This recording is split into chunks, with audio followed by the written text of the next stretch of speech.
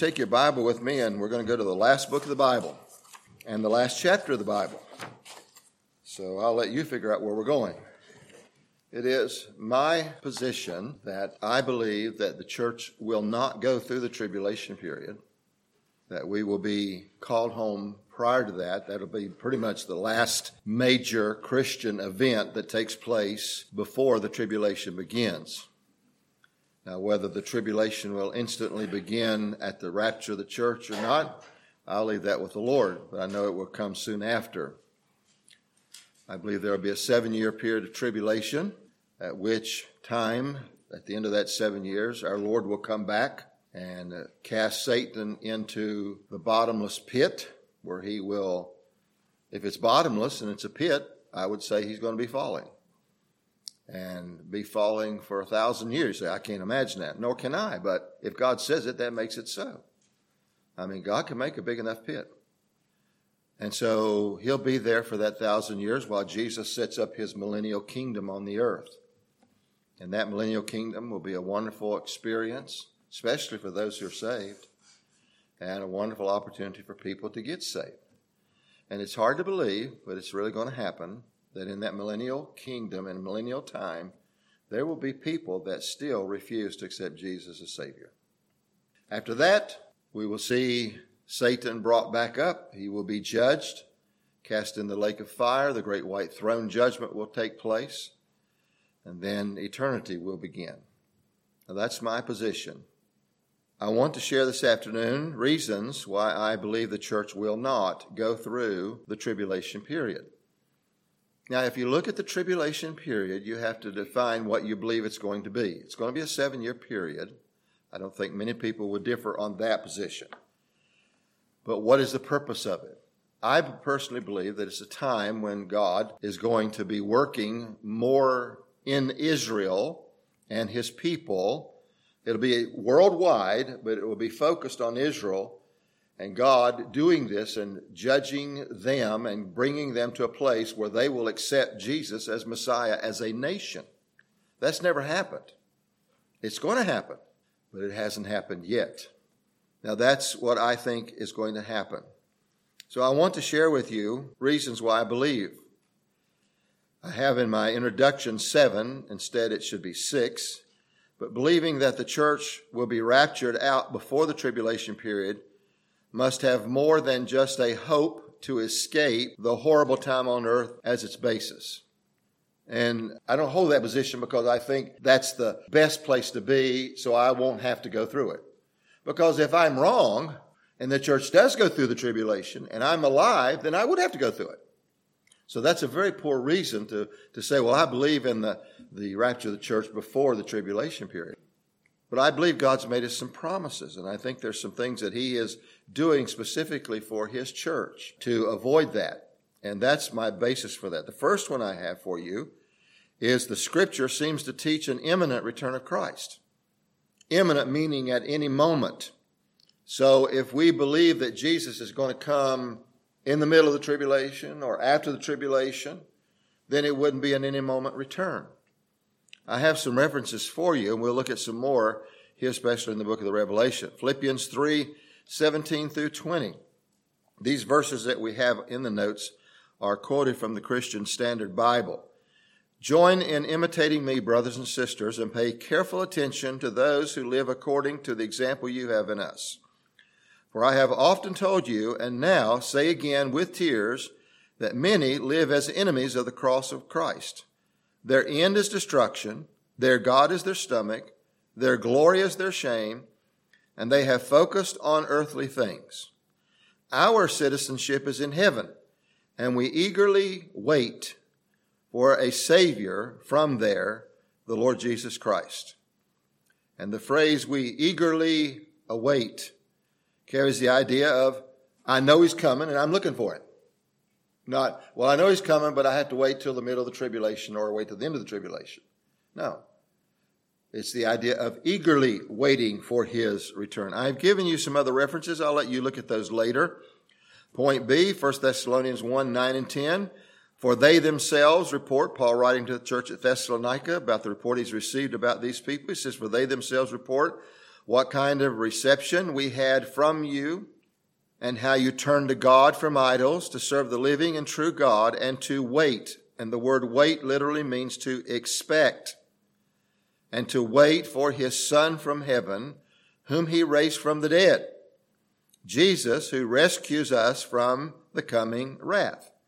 And there we see some things that people, I'm not going to labor this point, but just to say that I believe that these verses show that not only is Jesus going to come and take us home to be with him, but he's also delivering us from wrath that's coming, as this verse says here in the second point that I have for you, 1 Thessalonians 9, verse 10.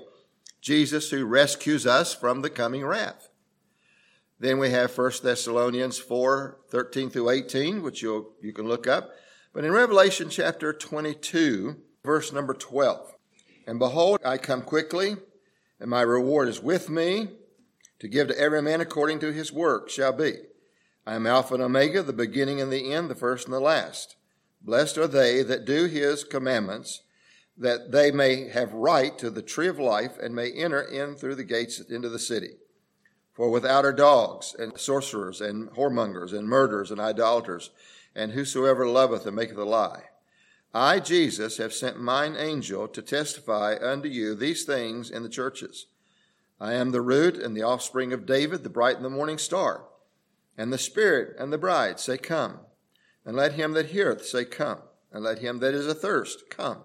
And whosoever will, let him take of the water of life freely. For I testify unto every man that heareth the words of the prophecy of this book, if any man shall add unto these things, God shall add unto him the plagues that are written in the book. And if any man shall take away from the words of the book of this prophecy, God shall take away his part out of the book of life, and out of the holy city, and from the things which are written in the book. He which testifieth these things saith, Surely I come quickly. And the word quickly is the idea of suddenly. It's not, okay, I know he's coming, and there he is. It's, he's coming suddenly. I come quickly. Amen. Even so come, Lord Jesus. The grace of our Lord Jesus Christ be with you all. This is not the only place this word is used. Go back with me to chapter 2. Revelation chapter 2, verse number 5. We're getting into the letters to the churches. And in chapter 2, verse 5, the letter to the church at Ephesus, he says in verse 4, Nevertheless, I have something against thee, because thou hast left thy first love. Remember, therefore, from whence thou art fallen, and repent, and do the first works. Or else I will come unto thee quickly. Or if you don't straighten up, I'm going to come. And when I come, it's going to be suddenly. It's not, I'm going to give you an announcement. I'm going to let you know in advance. I'm going to come. And I'm going to remove the candlestick out of his place, except thou repent. Look at verse 15 to the church at Pergamos. So hath thou also them that hold the doctrine of the Nicolaitans, which things I hate. Repent, or else I will come unto thee quickly, and will fight against them with the sword of my mouth. It's God saying, okay, here's a problem I see. Address it. And if you don't address it, I'm going to come. And when I come, it's going to be unannounced. It's going to be suddenly. It's going to be quickly. There are other references. Chapter 3, verse number 11. Behold, I come quickly. Hold that fast which thou hast, that no man take thy crown. In other words, verse 10, Because thou hast kept the word of my patience, I also will keep thee from the hour of temptation, which shall come upon all the world to try them that dwell upon the earth. Behold, I come quickly. In other words, I'm coming suddenly. I'm going to come at a time when you're not expecting it. So since you're anticipating, and I want you to anticipate my coming, I want you to hold fast that which you have, that no man take your crown. It's not okay, here's a definite date, here's a definite period of time. It's, I'm coming. I'm giving you warning in advance that I'm coming, but I'm going to come quickly. Look at chapter 11, verse 12. And they heard a great voice from heaven saying unto them, Come up hither. And they ascended up to heaven in the cloud, and their enemies beheld them. At the same hour there was a great earthquake, and a tenth part of the city fell. And in the earthquake were slain men 7,000, and the remnant was frightened and gave glory to the God of heaven. This is the second woe that is past. Behold, the third woe cometh quickly. And the seventh angel sounded, and there were great voices in heaven saying, the kingdoms of this world are become the kingdom of our Lord and of his Christ, and he shall reign forever and forever. Verse 14. This is the second woe that is past, and behold, the third woe cometh quickly. Again, suddenly. It's coming, not necessarily right on the heels, but it's coming, and it's coming quickly. And it's this concept of this sudden action that's going to take place, and the Lord is giving this information out to the people so they know it's coming, that they don't get caught off guard, that they're prepared for it. If we believe in an imminent return of Jesus, that he could come at any moment, I would hope it would be a motive to us to cause us to want to live more faithfully and more steadfast, so that if he came today, I'm not going to be caught off guard. I'm not going to be doing something that I shouldn't be doing, because I know he's coming. He's told me that, but he's coming at any moment. So we see, first of all, that the Scripture seems to teach an imminent return of Jesus Christ. Secondly, the Scriptures distinguish between the church and those who go into and through the tribulation. Point A, the New Testament church is the body of Christ and is being made up of Jews and Gentiles, the community of Christian believers, as described in, and let's go to Romans chapter 12. Paul is very involved in describing the body of Christ in his writings. As you see, I have several references there for you. We are not going to look at all of them, but they're there for you to look up. But in chapter 12, verse 1, I beseech you, therefore, brethren, by the mercies of God, that you present your bodies a living sacrifice, holy, acceptable unto God, which is your reasonable service. And be not conformed to this world, but be ye transformed by the renewing of your mind, that you may prove what is that good and acceptable and perfect will of God. For I say, through the grace given unto me, to every man that is among you, not to think of himself more highly than he ought to think, but to think soberly, according as God hath dealt to every man the measure of faith.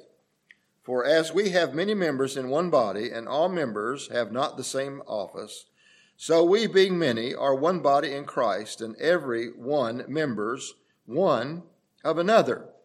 So here we see this description of the body of Christ, the New Testament church. Go to 1 Corinthians chapter 12, verse 12. And again, we're looking just at Paul's describing the body of Christ, the New Testament believers, as something unique and special. For as the body is one and hath many members, and all the members of that one body, being many, are one body, so also is Christ. For by one Spirit are we all baptized into one body, whether we be Jews or Gentiles, whether we be bond or free, and have been all made to drink into one Spirit. For the body is not one member, but many. If the foot shall say, because I am not the hand, I am not of the body, is therefore not of the body.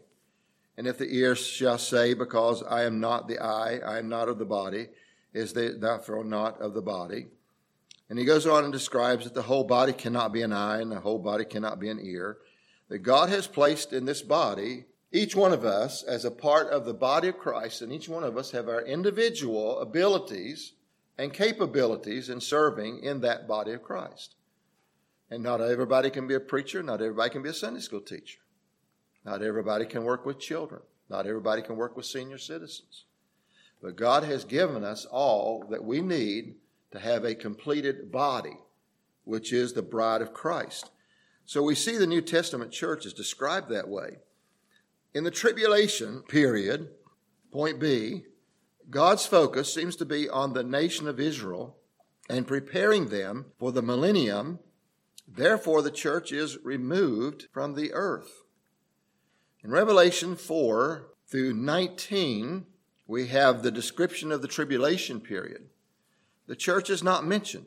Chapter 1 through 3, the church is there. It's mentioned, 7 different churches. Chapter 4, as we enter into the description of the tribulation, the church is not mentioned. Yet frequently it's mentioned in other New Testament books by name as the church or the body of Christ. The epistles, point D, bear little or no comfort for a church going through the tribulation period. Instead, they frequently teach there is no condemnation to those who are in the body of Christ. Go with me to Romans chapter 8. To me, this seems to be one of the strongest verses that we hold to, showing that the church will not go through the tribulation period. If the tribulation period is going to be a time of God's judgment on sin, and we believe that Jesus has already taken our judgment for sin, why would we be called to go through that judgment period again? Now, we know believers today suffer because of sin and the wickedness that's in the world. We know that. We know that Christians give their lives as martyrs in this day in which we live. But we're not talking about being in the tribulation period now. This is not the tribulation period by any means, any stretch of the imagination. If you read what's going to happen in the tribulation, you'll understand this is not the tribulation. This is not the first half of the tribulation we're going through. It's not there. That's yet to come. It's going to be a different time on earth than we've ever experienced before. But if that is a time of God's judgment on sin and sinners, our judgment has already been taken by Jesus. Why would we have to go through another judgment if Jesus bore our judgment in our behalf? And here Paul says this clearly. There is therefore now no judgment, no condemnation to them which are in Christ Jesus, who walk not after the flesh, but after the Spirit. Now, I know there are people that say that's a weak argument and they'll explain it away, and that's fine. If they want to hold to that position, that's fine. But I don't hold that. I believe that verses like this make it very clear that Jesus bore our judgment so that the New Testament believer would not have to bear that judgment. And again, I don't say that as a way of escaping wrath upon sin. I don't say that as a hope to escape having to go through a difficult time, because that's a weak reasoning for holding to a rapture prior to the tribulation period. Look at verse number 33. Who shall lay anything to the charge of God's elect? It is God that justifieth. Who is he that condemneth? It is Christ that died, yea, rather, that is risen again, who is even at the right hand of God, who also maketh intercession for us. Who shall separate us from the love of God? Shall tribulation, or distress, or persecution, or famine, or nakedness, or peril, or sword? As it is written, for thy sake we are killed all the day long. We are counted as sheep for the slaughter. Nay, in all these things we are more than conquerors through him that loved us. And again, some would say, see, this is telling us that even going through these difficult times in the tribulation period, God's love is going to be prevalent in our lives. That's true. I believe that will be the case for those that are saved in the tribulation period, the tribulation saints. But Paul, as he wrote this, was a man who had gone through severe chastening and punishment and persecution for his faith. And he's giving a testimony. I have experienced that nothing that's happened to me has been able to separate me from God's love. In all of that, I've held to the truth and believed and experienced God's love in my life during all the persecution that I've gone through. And I believe that when we take this into the realm of future events, and some do, we need to be careful. I'm looking at it at a present realm. That Paul assures the New Testament church of God's deliverance and God's love and God's protection for his own. And the fact that Jesus has already taken my judgment, I don't have to go through another judgment, or that the New Testament church will go through another judgment. So we see that the Bible talks about the Lord Jesus suffering in our behalf, and the epistles give us comfort during this life that we live. And yes, the believers in the tribulation that are saved will go through and experience the same scripture that we have, and we'll hold to it then. But I believe that we will be delivered from it. Look at 1 Thessalonians chapter 5, verse number 9. For God has not appointed us to wrath, but to obtain deliverance by our Lord Jesus Christ, who died for us, that whether we wake or sleep, we should live together with him. Wherefore comfort yourselves together and edify one another, even as also ye do. So God has not appointed us to wrath. And I personally believe the tribulation period is going to be a time of God pouring out his wrath on the earth. I believe that. I believe that Revelation teaches that.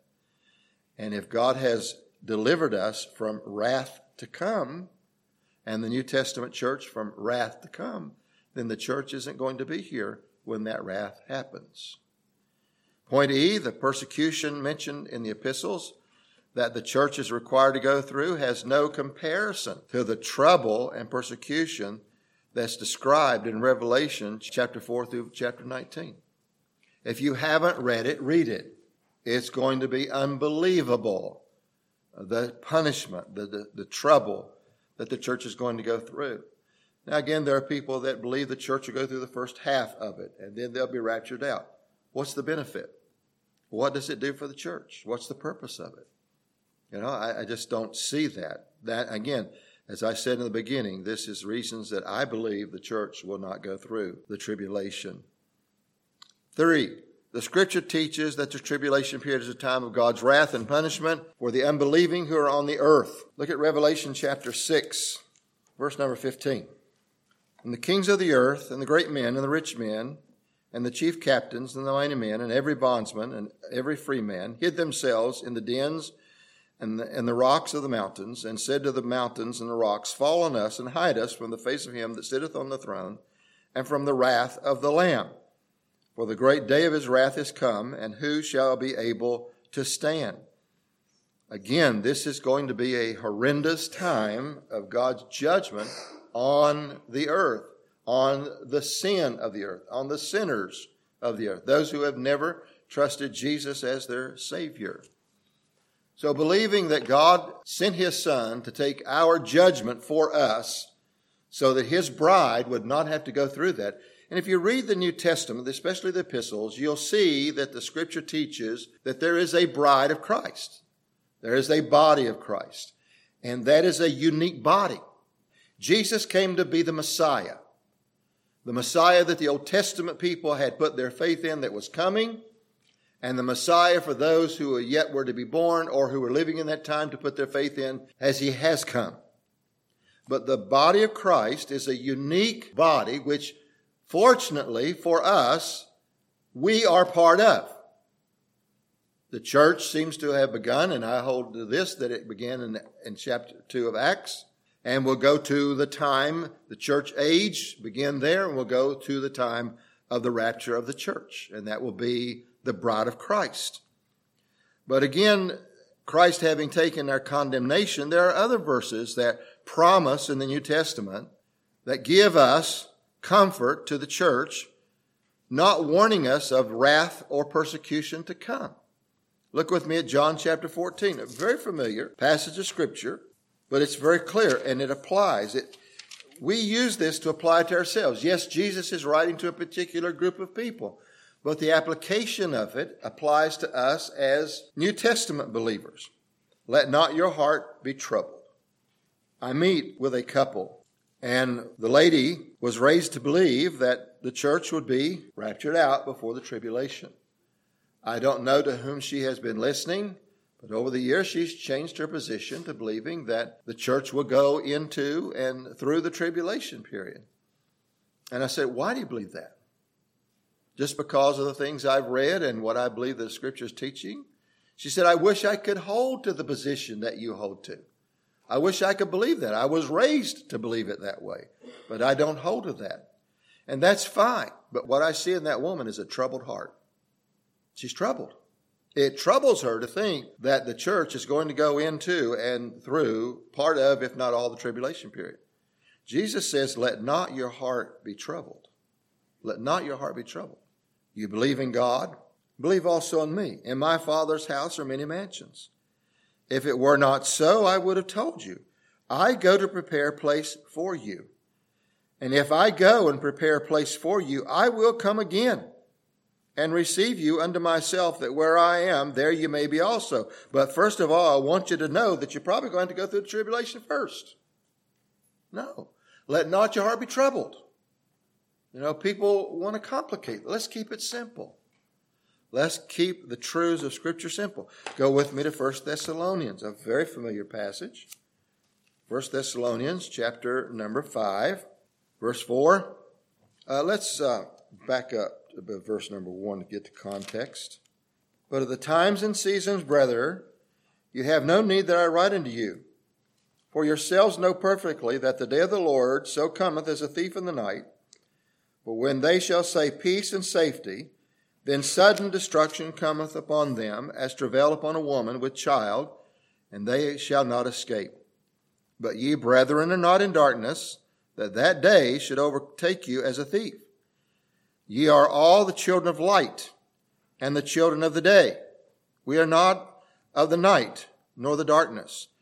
Therefore, let us not sleep, as do others, but let us watch and be sober.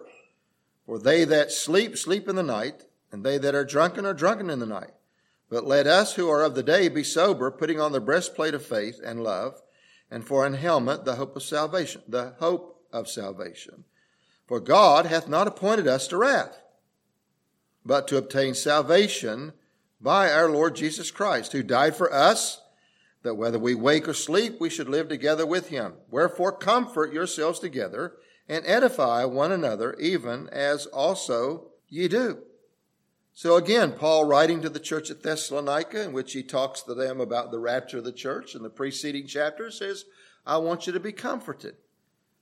This day of the Lord, this time of judgment that's coming, don't worry about it. It's not going to overtake you as a thief in the night. Keep your confidence in Christ and your hope in Christ, and be comforted in Christ. And there are many other verses in the New Testament that seem to be verses of application for comfort to us as New Testament believers. And then a thought here in 2 Corinthians, but point 5, there must be a time in the end for the judgment seat of Christ and the marriage supper of the Lamb, as Jesus before Christ returns with his bride. 2 Corinthians chapter 5, verse number 10, for we must all appear before the judgment seat of Christ, that every one may receive the things done in his body, according to that he hath done, whether it be good or whether it be bad. In Revelation 19, you have a reference there to the marriage, the bride, and the marriage supper of the bride. And many refer back to Matthew 22, where the king provided a time for his bride for the meal, and he invited people. Many did not come, and in his wrath he turned them away, and he invited the poor, the needy, into that marriage supper, showing a semblance of the sinner that gets saved and the need of salvation, and they come to Christ, and they are part of that special time. But when we talk about the judgment seat of Christ, I want to again refer you to something that we just looked at. Romans chapter 8, verse 1 said, there's therefore now no condemnation to them that are in Christ Jesus. No judgment. You say, well, we're talking about the judgment seat of Christ here in 2 Corinthians. Yes, we are. But it's not a time where we will be judged. Our judgment was taken at Calvary. We are not going to be judged. But what we have done in this life as a Christian will go on judgment. Not for the purpose of condemnation, but for the purpose of reward. It'll be a good judgment seat. It won't be going before the judge to decide whether he's going to fine you for speeding or not. Maybe he's going to let you off. Maybe he won't. We're going to stand before Jesus as the judge of what we have done for him. And Paul talks about some wood, hay, stubble, precious stones, gold, things that will burn and things that will not burn. Those things that do not burn, we'll receive a reward for. Those that burn, we suffer the loss. Some are going to make it, it says, so as by fire. The idea being there, they're going to enter heaven, a smell of smoke from the fire on their garments, but with no rewards. or very little rewards. So what do we do with all this? Number one, you have to define your position. You have to decide what you hold to as the coming of the Lord and whether you or the church will go through the tribulation. One thing we know for sure, it's going to happen, and God's going to make it clear to all of us when it does happen. And whether we were right or wrong won't matter. It's going to play out just as God has said it will be. And he will clearly define in Scripture. And all these positions that have been held to over many years will all come into understanding, and everybody will be on the same page in how the end times play out, because it will be there. If we're part of the bride of Christ, we'll be on a good side, because no matter what happens, we're going to have the protection of Jesus, because he has suffered in our behalf that we will not have to suffer. But while we wait for his return, and I look for his return every day, do you think he's going to come today? He could. He could. Will he come today? It's up to the Father when he comes. And when the Father says, okay, son, go get your bride, then Jesus will come and get his bride. And we'll see the rapture of the church. We'll see the dead in Christ rise first, and we'll caught up to meet them in the air. But while we're waiting on that, we don't become so occupied with how it's all going to happen and not live out our life today for Jesus. We let God take care of eschatology, and we just live for the Lord now. There are more verses in the New Testament for the New Testament church on how to live their daily life than there are about the rapture of the church. And so we need to be busy serving our Father, living for Jesus, and doing what he has called us to do, being that part of the body that he's called us to be, and let him take care of everything else. But it's neat to be able to study this. It's an area that I feel very, very inadequate in. I know what I believe, and I believe I can back it up by Scripture. But it's one of those things that we just have to trust God with. Trust him with it. Don't worry about it. He's got it all taken care of. Just live for him this week. Be what he's called you to be, and you'll be glad you did come next Sunday, Lord willing, if he hadn't come to take us home. Let's pray. Father, help us to walk with you and for you. Help us to be all that you have called us to be. Help us to serve you in a way that would glorify you. We pray, Father, that you will guide and direct us as we look at these notes, or if we choose to study them further, read these other references. We just pray that you'll give us your understanding. We know you do all things well. We know you make no mistakes. We know, Father, that you have told us clearly that the church is going to be taken out. We have this very clearly laid out for us in 1 Corinthians 15 and 1 Thessalonians 4. And we look forward to that time when it will happen. And thank you that we have the assurance, if we're on the earth, we will be alive and alerted to the fact you're coming quickly. And we will be called up to meet you in the air. And if we have passed on, if our bodies have stopped functioning, this house in which we live has been buried in the grave, and we are with you, that we will be reunited with our bodies, as the Scripture teaches in these passages. But we look forward to that day. It will be a glorious day. We will have a perfected body, and we will know joy and happiness and sinlessness for all eternity. And so help us as we wait for Christ's return. And Lord, as John said, even so come, Lord Jesus. The time for us would be great now if you came. But if you choose to wait and we go through this week, may we go through it with victory. May we go through it serving you, focused on being what you've called us to be, and leaving the end times with you. So thank you for loving us. Thank you for the hope we have in Christ. And thank you, God, that we can trust our future and our eternity to your all-capable hands. And we do so in Christ's name. Amen.